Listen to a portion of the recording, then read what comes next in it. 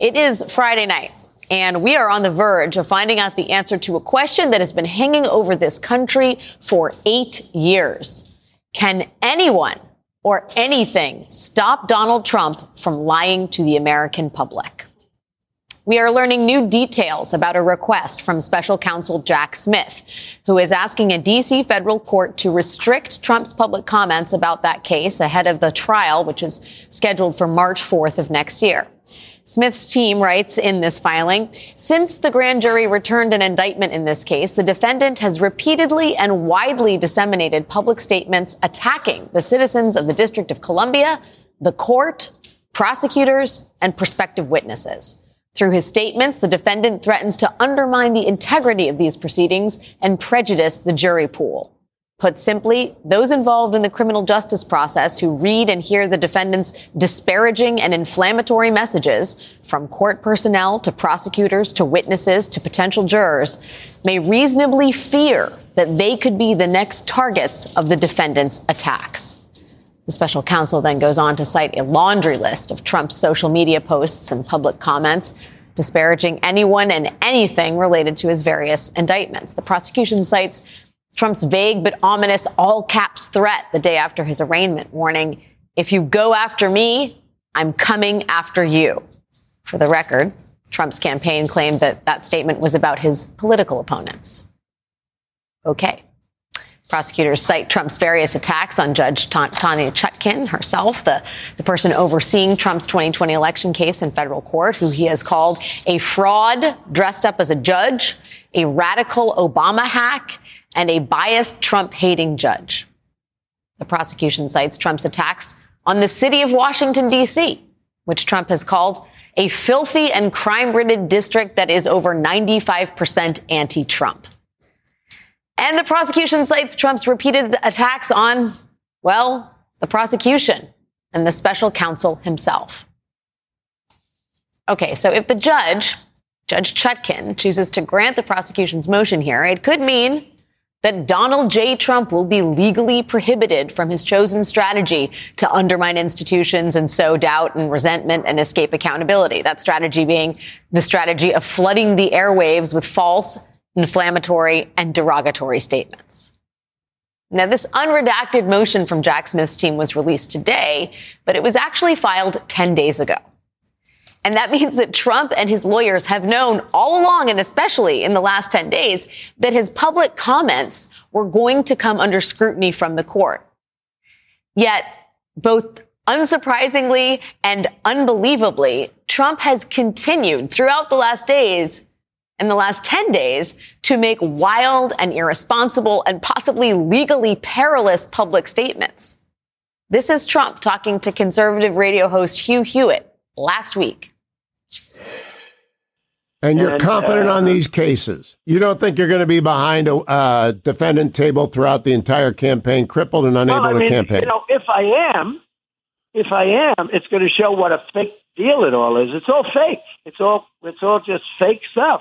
Do you want it televised? In order to interfere with the election. This was election interference at the highest level. Here he was just yesterday with an interview with another conservative broadcaster, Megyn Kelly. And I will note, just for everybody listening at home, that this interview includes some very strange video edits that we are not responsible for. Take a listen. We have a deranged guy named Jack Smith who's been overturned at the Supreme Court a number of times. You talk to me about all of the different prosecutions. These aren't prosecutions. These aren't indictments. These are Biden indictments. He's a crooked politician. And he said, indict my political opponent. Even today, while responding on social media to this unsealed motion, Trump again referred to the special counsel as deranged. Twice. And all of this, the lies and the allegations and the threats, are presumably going to factor into the judge's decision on this. The question is, can the court actually stop Donald Trump from attacking the people who might put him in jail? Can anything? Joining me now is the Washington Post columnist Philip Bump and former federal prosecutor Joyce Vance. Oh, on a Friday night. Thank you for joining me, guys. Joyce, first of all, it's wonderful to see you in person. What practically is the special counsel asking the court to do here? So here's the problem. You know and I know that when Trump calls Jack Smith deranged, so what, right?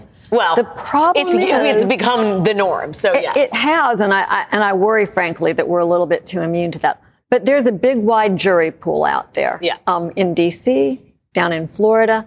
The problem is people who aren't following carefully, but who may be called to jury service. And what do they take away from these sorts of tweets and comments? And so the judge has shown some sensitivity to prejudice to the jury pool over time. That seems like a huge concern for everybody involved in this.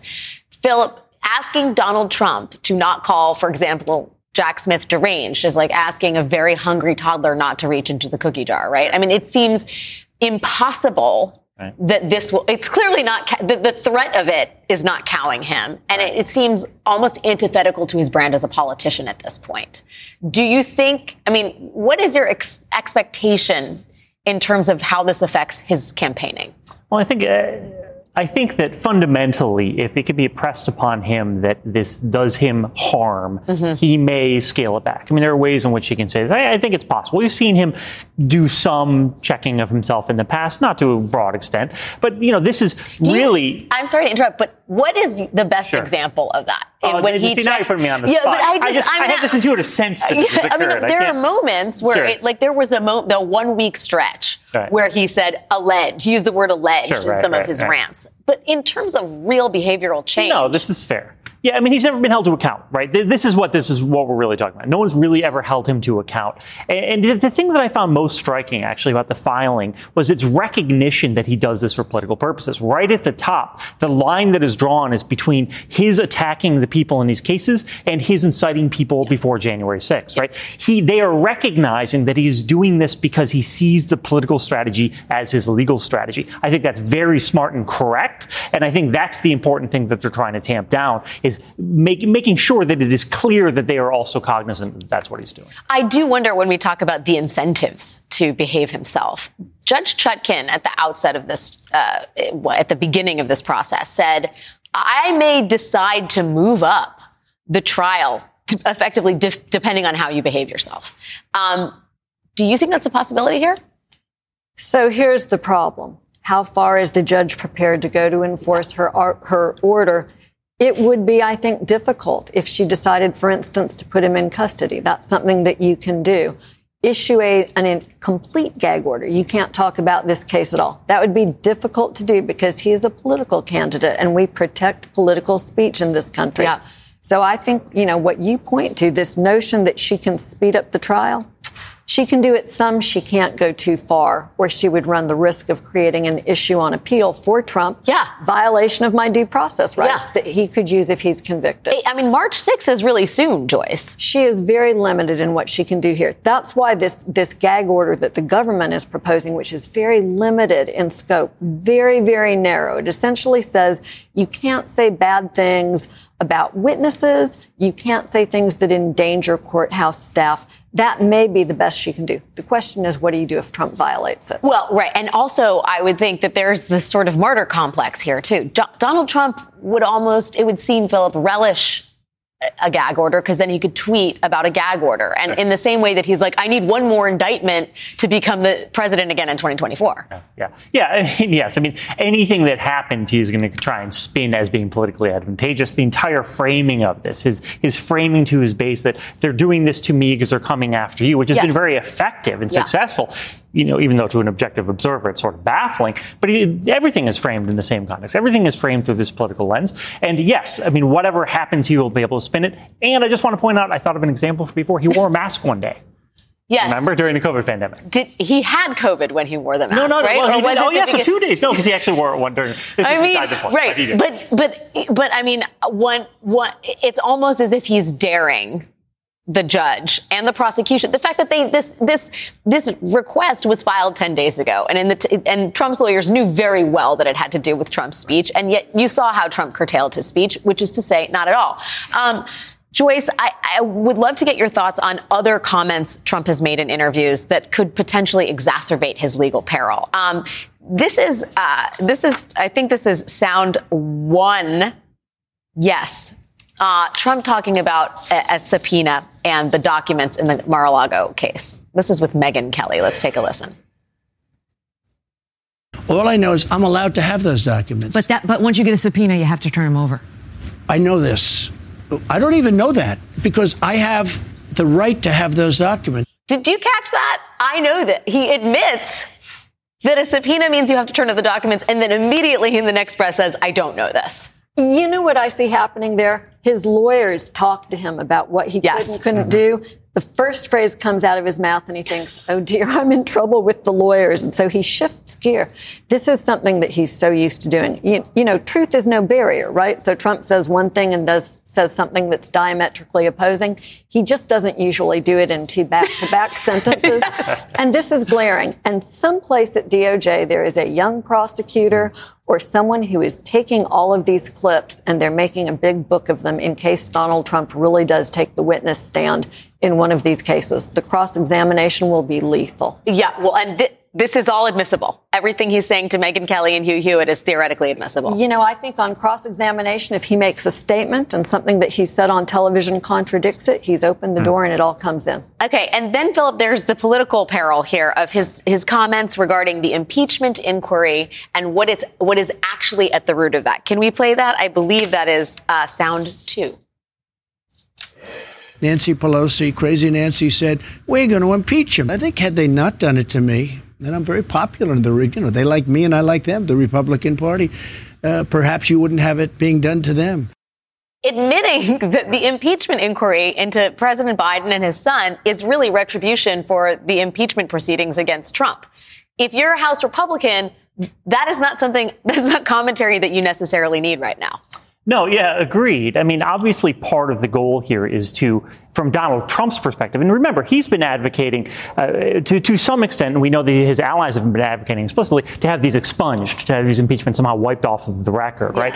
He sees these as black marks, whether or not he's willing to admit it. And so what he's doing here is he's basically saying that was all nonsense, and therefore we are responding, right? So all it is it's about diminishing what happened to him, less than it is about what is happening to President Biden. Right, and it's also basically burnishing an attempt to burnish his own record while kneecapping the guys in Congress who are effectively his foot soldiers. I mean, if that's not the Trumpiest thing that you can do, and all on television or whatever that was with Megyn Kelly, weird video edits.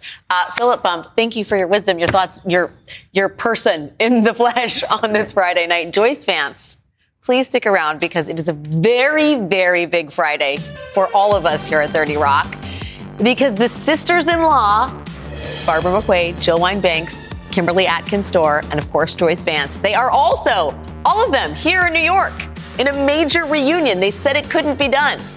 Here we have some of the sharpest legal minds in America on television, and we have so very much to talk about this evening. Trump's latest legal jeopardy, the timing of all of these multiple trials, and whether Trump may be taken off the ballot before the 2024 election. That is all coming up. Stay with us.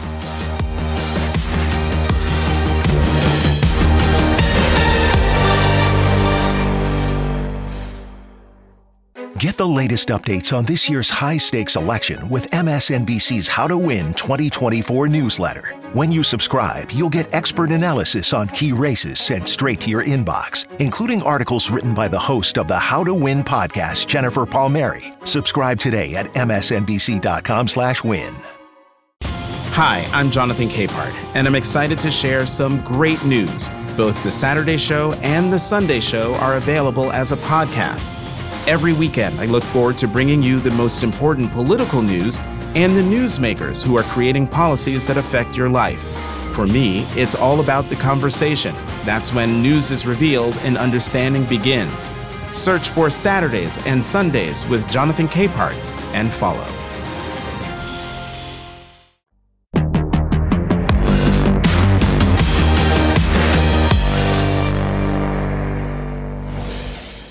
In addition to the potential new restrictive order we're learning about tonight in the federal criminal case against Donald Trump over the 2020 election, there's a bunch of other stuff happening in the wide world of Trump trials.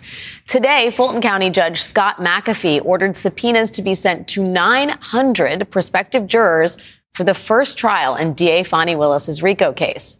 Jury selection in that trial for Trump lawyers Kenneth Chesbrough and Sidney Powell, that starts on October 23rd. Now, Donald Trump himself is not going to be tried on that date, but he is almost certainly paying close attention to jury selection here. And that is because a criminal trial requires a unanimous verdict from the jury.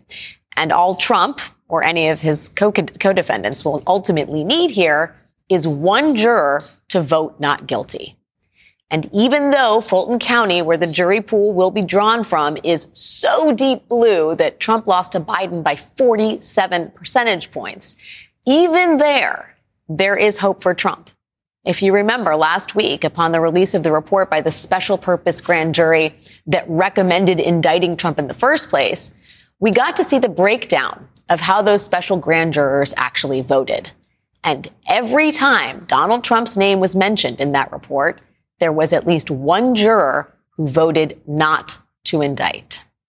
Joining me now, I am so honored to announce, are the co-hosts of the Sisters-in-Law podcast, former U.S. Attorney for the Eastern District of Michigan, Barb McQuaid, former U.S. Attorney for the Northern District of Alabama, Joyce Vance, litigator turned journalist, Kimberly Atkins-Storr, and former Department of Justice prosecutor who, of course, worked on Watergate, the great Jill Wine-Banks. The Sisters-in-Law, I feel like a chill running down my spine. It's like historic, all the brain power at this table. Mine is adjacent. Friends, Barb, let me just start with you. The idea that they're going to have to find a jury in this trial on its own is difficult, but multiple juries for the presumed multiple trials we're going to have in Fulton County. How much of an uphill climb is that?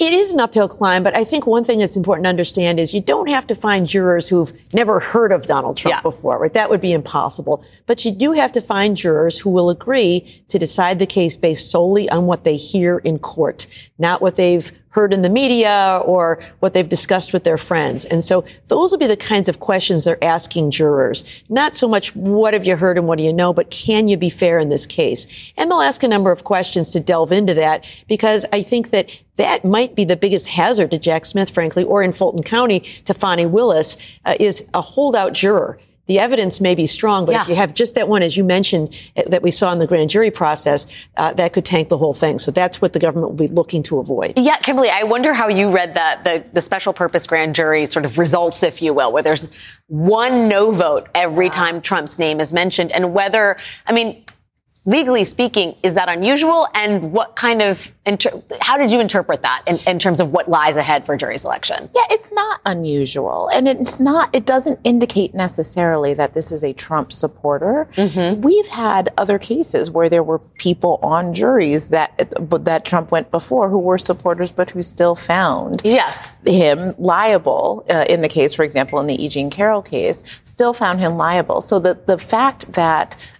Fulton County is mostly blue isn't the goal either. Somebody can be a supporter or an opponent of a political character, but still be able to look at the evidence put forward, still know that the prosecutor has the burden of proving it, and still make that determination at the end. I think the biggest thing here is time. Yeah. In Fulton County, Fani Willis has another RICO case, and the jury selection has been going on for months and months and months without anybody being seated yet. If she is going against the clock, that's what I have a big question about, whether she'll be able to even seat a jury before the election, let alone get a trial going. Right. Well, and multiple potential trials. Jill, I think Judge McAfee has said, we're going to finish jury selection by early November. Does that seem overly ambitious? Well, with a Speedy Trial Act request, they have to go to trial by the time that was set by the courts, by the law. And so he has said, I'm going to stay here longer than normal hours if I need to,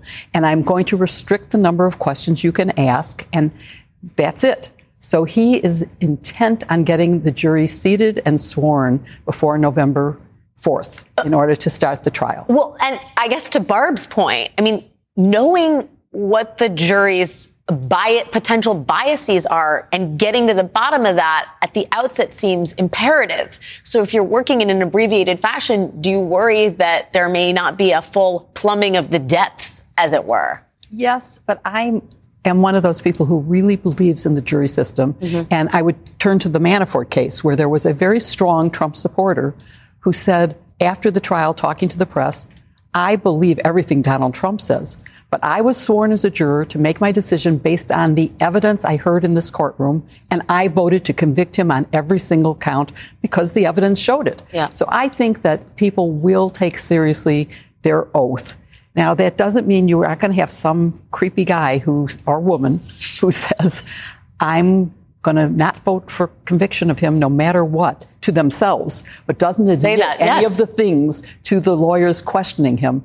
So it is a risk. It's definitely especially in these polarized times where Donald Trump is such a divisive figure and people's allegiance to him is based in large part on emotion and it's a construct nobody can seem to break.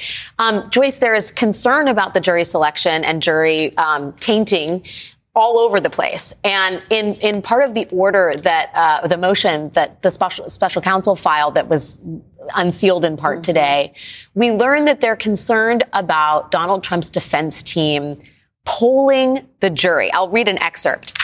Because of the potential prejudice that jury polling may cause, the government respectfully requests that the court set forth a process to review efforts by either party to engage in contacts with members of the jury venire in this district. I apologize for the Latin. It's just in there. Undertaken for the purpose of discussing case-specific facts, including any pre-trial survey, poll, focus group, or similar study. I read that and I was like, what are you talking about? What are you talking about? Poll, survey, focus group with potential jury members. What is that? Yeah, so jury selection has become a matter of science, or at least of social science. And in these high-value cases, there are companies that will go out and they will poll communities to get a profile of what juries might look like. And it can be a fairly intrusive process if you've got enough funding to do it, right? It might be telephone surveys. There are different ways of doing it.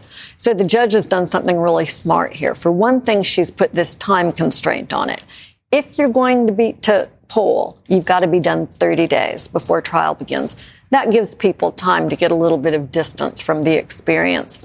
But she's also said that they can only use any kind of jury science if she signs off in advance. And I assume that she will have some very strict parameters that she'll impose. Just to be clear, Barb, the reason they might be focus grouping a jury pool is to make the case that there's no way Trump can get a fair trial in Washington, D.C. Is that sort of the end game here, in theory? I think that could be part of it. So in a general case, it might just be, we want to get a feel for what the people in this community think about this case. We might shape our defense in a certain way depending on the kinds of answers we get from these people. But to your point, I think the concern is they're actually going to taint the jury pool. Right. One of the things that's asked for in that request is that there be no suggestion of what the facts are in the case, because you could imagine Donald Trump injecting false facts into the potential jury pool, and they don't remember whether they heard it in court or where they heard it, and they end up acquitting based on some facts that aren't even part of the case. But I also think, to your point, that one of the goals might be to say, look, Judge, we polled this community, and they're all against Donald Trump, so we should change venue from Washington, D.C. to some other community to West Virginia, where he's viewed more favorably. Well, can I just say, it feels more, it's like it's more the latter than the former, because Donald Trump's out there tweeting about Washington, D.C., full disclosure, my hometown is a 95% anti-Trump, filthy, crime-ridden hole. Yeah. That does not seem to be like someone who's going to spend any capital trying to convince the people, the good men and women and people of Washington, D.C., that Donald Trump is innocent. It sounds like someone who wants to get the hell out of Dodge. Right. It's somebody who wants to taint the jury pool so that they can say, oh, I can't get a fair trial. I live in Washington, D.C., so I can say not only is that the goal, but the people in Washington, D.C. are also pretty savvy, and they really don't care what Donald Trump may post on social media about them. They have the ability to put things aside. And listen, polling of a jury can try to find out so many things. If you've ever been on a jury, it sometimes doesn't have anything to do with what somebody thinks about them. I've been on a jury once where we reached a unanimous decision except for one who understood that the decision had to go the way that it did, not guilty, but just was like, but I think he did it. But do you think the prosecutor made the case? No. But I think he did. It could be a holdout, can be for any reason. So this is a big case for prosecutors. As you pointed out, they have to shoot and not miss. And so the more information that they can get to prepare, the better. And the more the defense can get in order to prepare their case, the better too. So it's not necessarily nefarious. And the prosecution could do this jury polling to find out information. I'd only thought of it sort of asymmetrically as a defense move, Jill. Absolutely, the prosecution can. And I think that Trump is already trying to taint the jury pool. He has, at least in Mar-a-Lago, said, I will testify that I absolutely did not order any of the surveillance tapes to be destroyed. Mm-hmm. That's clearly an attempt to get to potential jurors. And so I think, if we go back to the case of having him a gag order, a little teeny bit of a gag order, which I don't think is enough right now. I think there has to be a lot more detail put into it to prevent him from doing that kind of thing. Yeah, a few more sticks. I think the carrots have not worked. All right, we are going to take a quick break, but the sisters-in-law remain in the building. Coming up, there is a multi-state push to keep Donald Trump off the ballot in 2024 using the 14th Amendment. Is it legit? The sisters-in-law are going to weigh in on that. But first, we have this. We have to own even the darkest parts of our past, understand them, and vow never to repeat them. Was an extraordinary speech from Justice Ketanji Brown Jackson today at the 16th Street Baptist Church in Birmingham, Alabama. That's coming up next.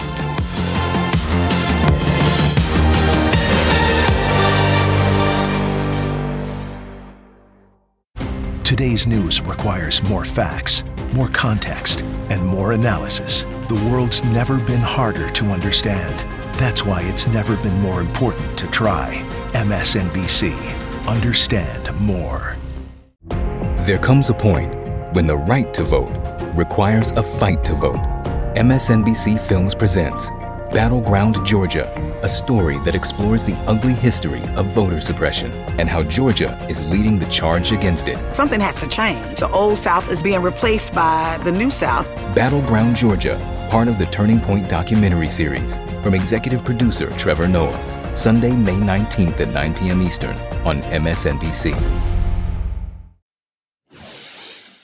Why, with all that's going on at the court and in the world right now, would you choose this moment as your first visit to this great state? And I guess the honest answer is, I felt in my spirit that I had to come.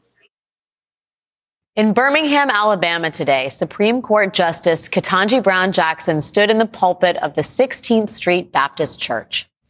The justice was there to commemorate the 60th anniversary of the day the Ku Klux Klan bombed the building and killed 4 young black girls who were getting ready for church in the ladies' restroom.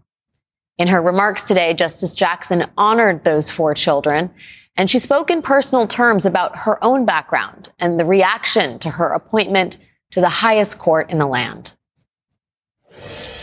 All of the attention to my race and my gender and the historical nature of my appointment has caused me to develop an intense yearning to better understand why. Why has it taken 232 years and 115 prior appointments for a black woman to serve on the Supreme Court? But when a Supreme Court justice speaks, her words are never just personal. And in this case, they also revealed Justice Jackson's vision of what makes a more perfect union. If we're going to continue to move forward as a nation, we cannot allow concerns about discomfort to displace knowledge, truth, or history. We cannot forget, because the uncomfortable lessons are often the ones that teach us the most about ourselves. Those words in Alabama conjured images of what's happening all around the country right now, especially in the neighboring state of Florida, where the movement to ban books and censor lessons about history is front and center.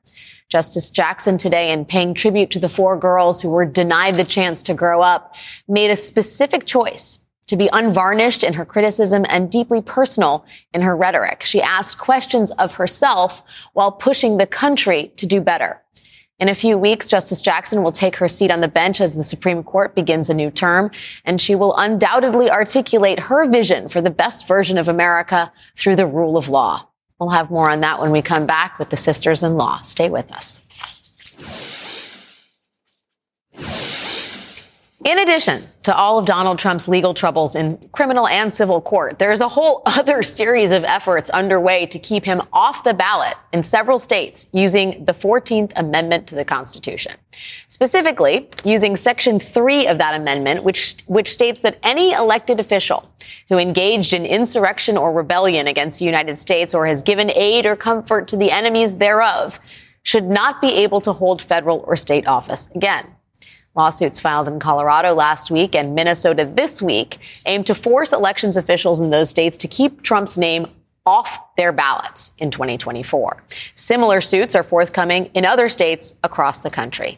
Still with me at the table are the co-hosts of the Sisters-in-Law podcast, Barb McQuaid, Joyce Vance, Kimberly Atkins-Storr, and Jill Wine-Banks.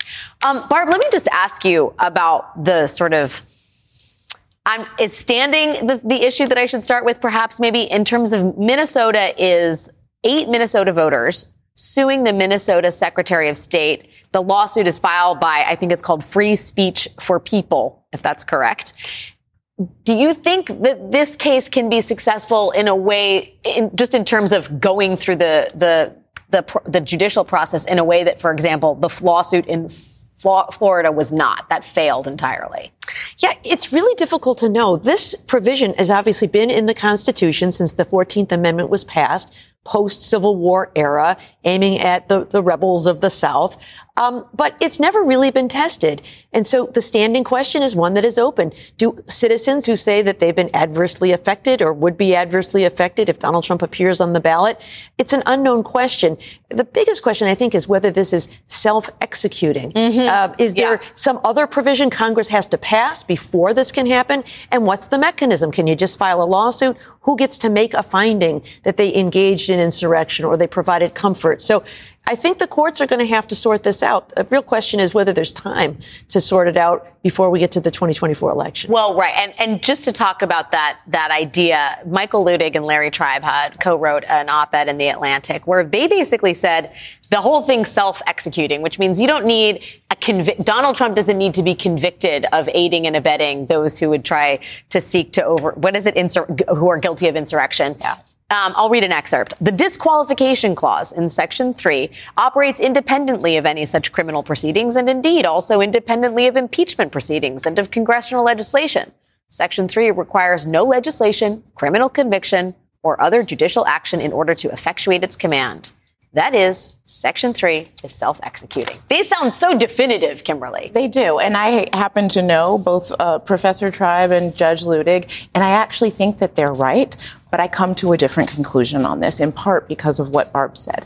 That may be true, and that is my reading of the Constitution, too. But that's not how secretaries of states act. They don't read the Constitution and decide this is what they're going to do.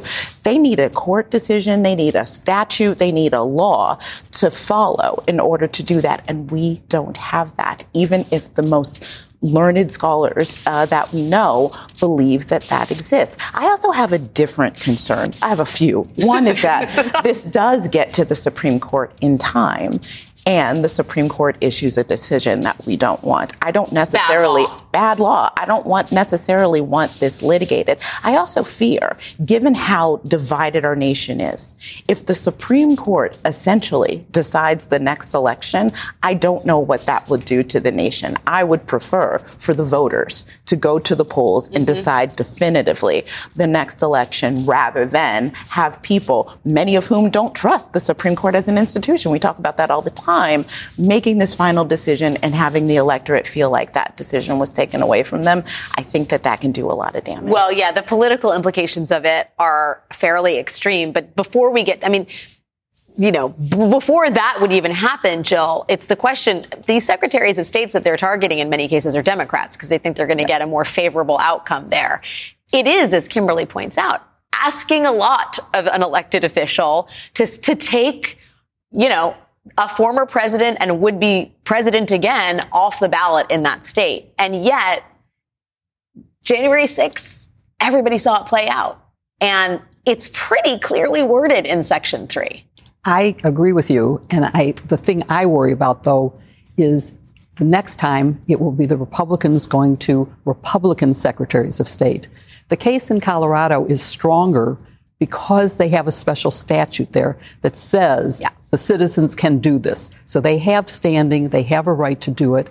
And as you say, this is a unique set of circumstances. This is something that every single American saw. Now, 30 million of them misinterpreted it as nothing bad happened. So I don't know what would happen politically if this goes forward, even though most of America would say definitely he engaged in a crime. He engaged in insurrection. He gave aid and comfort just by not telling them to go home. He gave aid and comfort to them. So I think he's guilty. I think politically it could lead to really bad stuff. Yeah. Joyce, where do you stand on this? Because I think that you hear about these lawsuits happening across the country, and it's such a break glass emergency mechanism that I think a lot of people have dismissed it as it's never going to happen. This is just only going to be used in an extreme case, although we're also pretty extreme. But they are. I mean, the fact of the matter is people are filing these lawsuits across the country, and there are more to come. There's New Hampshire. I believe Ohio is on the list. There are a number of states where there is an authentic movement to try and use this that is going to make its way into the courts. Look, I think that's right. And textualists, who have traditionally been the conservatives on the Supreme Court, who believe that you should read the language in a statute and follow it where it's explicit, have a very good point that the 14th Amendment is self-executing. But we've got competing values here. We've got, on the one hand, the constitutional principles. And opposed to that, we have this notion that the people should elect their leaders and that decision should not be taken away from them. And ultimately, I think that ends up in this situation militating in favor of letting the people decide. It's fraught. We are in a dangerous moment in this country. It's up to Americans to go and vote. Yeah, Kimberly, I will just say, having you guys all here, contextualizing the moment that we're in, every day we talk about law. I did not go to law school. The whole country is getting its law degree because this person, Donald Trump, is stress testing many institutions, but our judicial system in particular. It is just such an extraordinary time to see the president of the United States maybe have to have a gag order because he keeps threatening witnesses and prosecutors, entire cities. We're talking about using constitutional amendments to disqualify him from running for president again. I just wonder if, all of it is terra incognito and how do you as a legal mind process an immediate future that no one can even begin to determine, where no one knows what's going to happen? Yeah, I think even the four of us who studied the law and spent our careers focused on it didn't really realize how fragile the guardrails for our democracy are and how much of it is guarded by norms and not actually by executable things. And Donald Trump has, as you said, stress test every single one of those guardrails to the point that we are sitting here talking about things that are usually, reserved for law school classrooms. What does this provision of the Constitution mean? That's usually not where the rubber meets the road in practicing law, but this is how far we're stretched out. So we are figuring this out as we go. We're bringing the public with us to try to educate everyone. I think people should be watching closely, not just for the civics lesson, but this affects all of us. This is our democracy. This is our future. Well, and there's no better resource for all of it than the Sisters-in-Law podcast. Barbara McQuade, Joyce Vance, Kimberly Atkins-Storr, and Jill Wine-Banks. It is indispensable. Sisters-in-Law, the podcast, especially in this current era of Trump trial madness. Thank you all for coming to New York City. It's a treat to have you, an honor to have you. Thank you for your time. When we come back, the United Auto Workers are on strike, and Donald Trump sees a political opportunity. What Democrats and Biden might do about that, coming up next.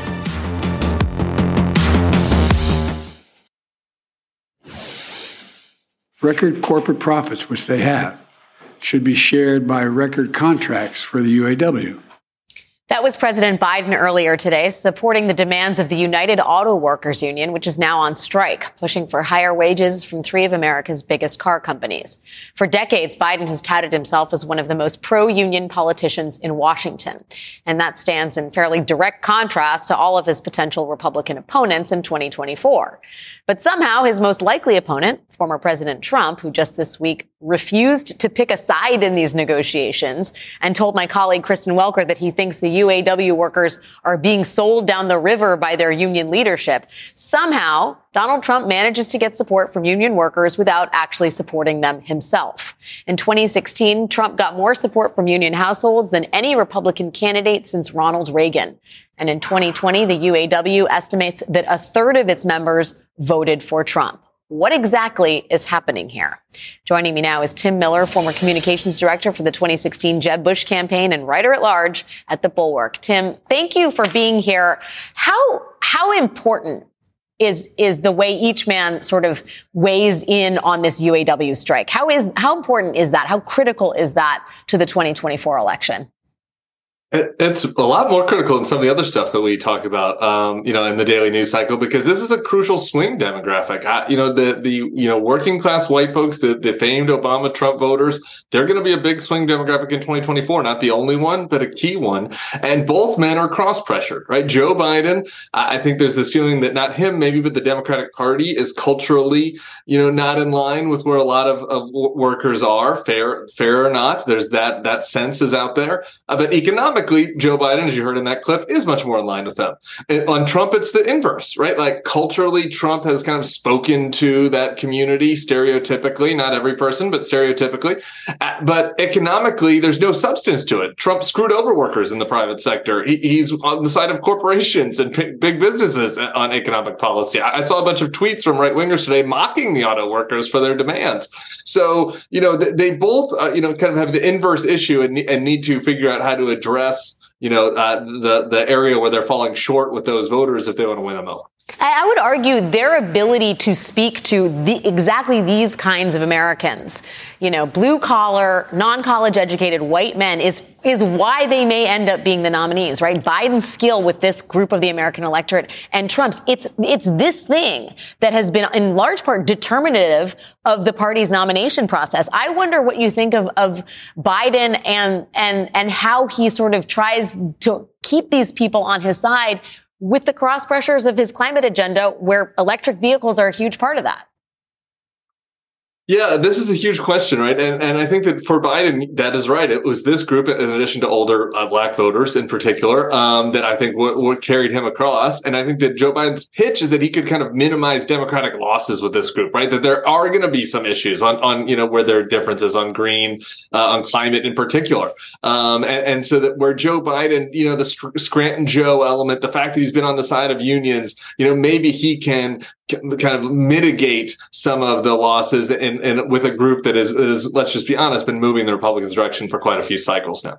I do wonder, the thing about Trump that's so singular, no one else in the Republican Party has the resonance that he does with these folks. Do we have the Nikki Haley on the tractor? It is laughable to think that anyone that votes for Trump in this group is somehow going to go for Nikki Haley or even Ron DeSantis. Can you talk a little bit about... Ron DeSantis just looks like the corporate boss. He just smells and looks like the corporate boss. There's nothing he can say. You can just sense that he's on the other side of this fight. So Trump is definitely unique in that degree. Well, and it's to some degree why they can't seem to quit Donald Trump, right? Because there is an understanding that no one else has the, for lack of a better term, magic sauce with this key part of the electorate that he does. And thus they are saddled with him for the time being. Tim Miller, my friend, thank you for closing out this Friday night with me. I appreciate your time and wisdom, as always. Thanks, Alex. That is our show for this evening.